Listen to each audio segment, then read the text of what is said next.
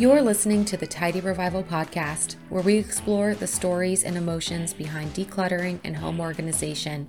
I'm your host, Carly Adams, home organizer and creator of the Clutter-Free Home Process. Now, this is the time where I remind you that this is not a show for little ears. If your kids are in the room, please pause now. This show has an explicit rating. We're going deep. We're going through your shit while we're going through your shit. Now, let's get started. Welcome.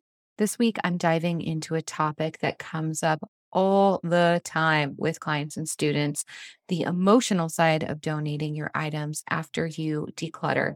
And this is something that I can talk about all day. It is something that comes up a lot in our community, the Clutter-Free Home Process. And many times, my advice is often about the specifics of each person's situation. So, of course, that can change and vary wildly, but I wanted to share some advice that I give frequently.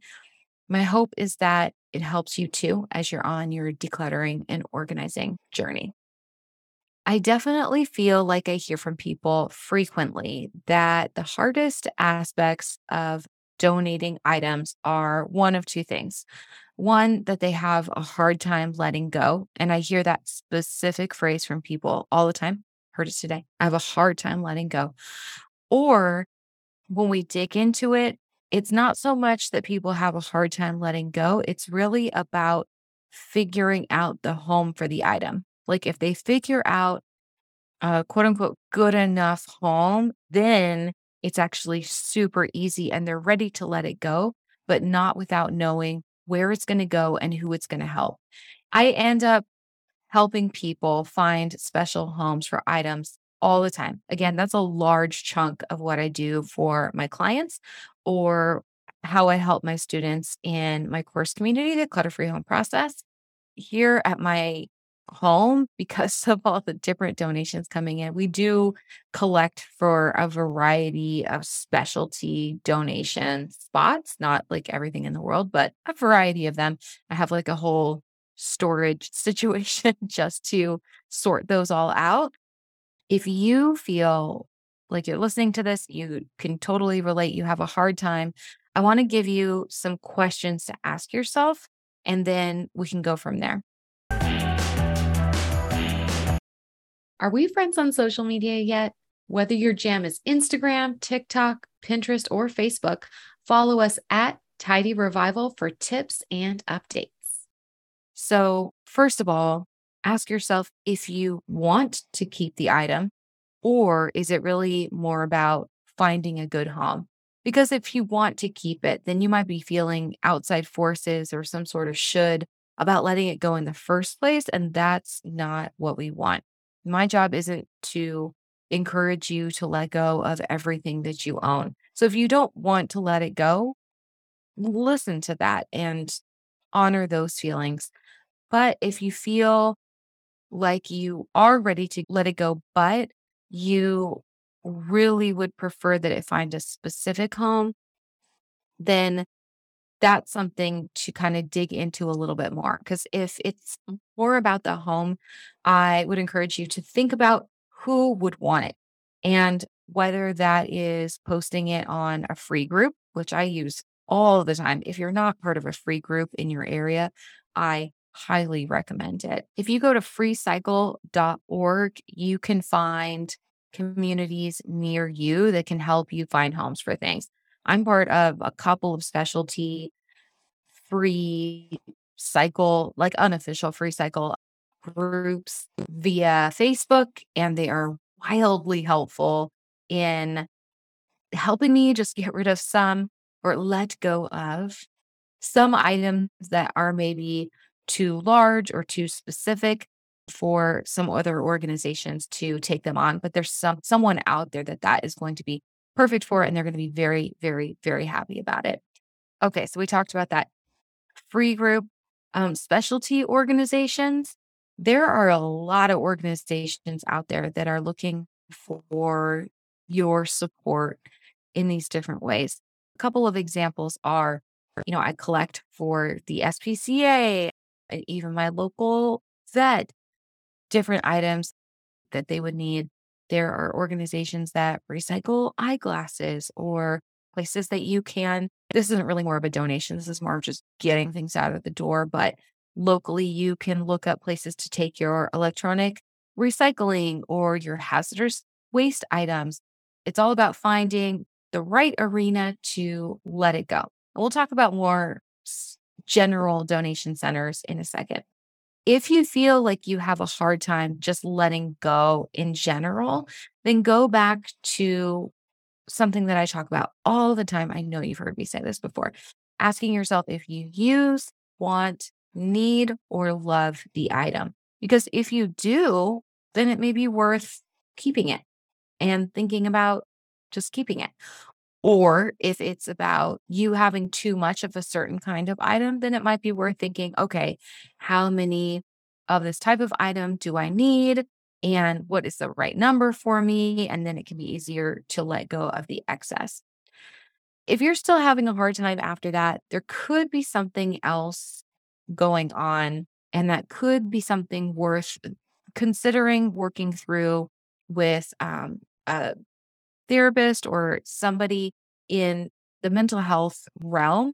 That's something that is its own topic. And we're going to be digging into that in an episode early next year that I'm very excited about. But because that is not my specific area of expertise, I will not be taking that on today, but we'll talk about it very soon with someone who is a specialist. Let's talk about the big donation centers because some folks are hesitant to, do the Google donation drop off near me because they don't feel like the larger organizations that accept many, many donations are quote unquote good enough. And I say this is because this is something that I hear all the time, and there can be a lot of resistance around this. So, what I suggest folks do in that case is to research where the funds go for those larger organizations in your area. For instance, I know in my area, Goodwill is the parent company, kind of the umbrella financial organization for other smaller nonprofits in the region. One example here in Sacramento, California is Wind Youth Services, and they are a night shelter for runaway and homeless youth in the area so that they can have dinner, a safe place to sleep. And they're an amazing organization that's doing a lot of great work. And, financially, that would be harder to do the work that they do without an organization like Goodwill. So when you're supporting Goodwill, you're supporting Wind Youth Services in turn. And they also do a lot of, Goodwill does a lot of like job placement assistance, job training, and that sort of thing. So these are just things to think about.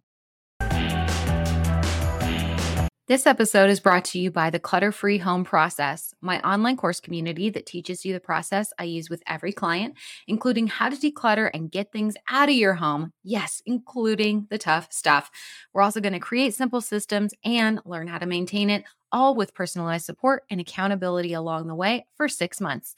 Learn more at tidyrevival.com/course. I also urge you to think about as you donate these items to a larger organization, who is going to get these items and what that means to find them.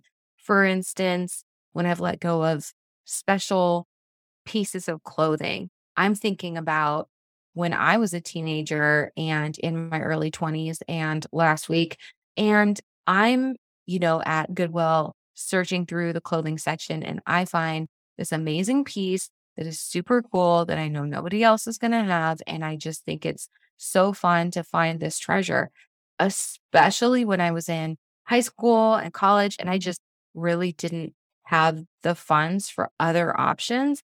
This was an amazing way for me to, feel really special on a budget. And I like to think about those people when I'm donating items because there is going to be someone who finds something. This is going to be the perfect thing for them that they're able to get at an amazing price. And you're really helping that person in that way. So I like to think about that also. That brings me a lot of joy. And I hope that tip helps you too. Most of all, I want you to know that you are not alone at all. This can be very, very emotional work. It's not the easiest work in the world. And there's a lot that goes into it that really gets easier with practice. I always say that decluttering is like a muscle because it's hard to get going, but once you're doing it, it's easier to keep doing it. The more you do it, the more you're flexing that muscle, the stronger it gets. And over time, tackling this decision making really truly is just easier and easier. So I do just want to reiterate, as always, that you're not alone. And that's why I started this podcast in the first place, is because I think it can feel very isolating. And that's a huge reason why I started my community too. If you feel like you would benefit from ongoing support and accountability in our private community, the Clutter Free Home Process. The link is in the show notes so that you can check out the benefits. But my goal is to bring you a ton of support at a fraction of the cost of hiring an in home organizer. Hey, hun, are you looking to jumpstart your organization? Check out my free printable decluttering guide to give you inspiration on where to start. Just head to tidyrevival.com/guide to get started. So I hope that these tips helped you out today. If you have a takeaway that you would like to share, I would love to have you share it with me. Tag me on social. I'm on Instagram, TikTok, Facebook. We're even on Pinterest, although I know tagging's not a thing there. And you can tag us at Tidy Revival on any of those platforms. The Tidy Revival podcast is written and hosted by me, Carly Adams, and it's edited by Brittany McLean. The title song, Maverick, is by Dresden the Flamingo. Until next time, remember that you got this.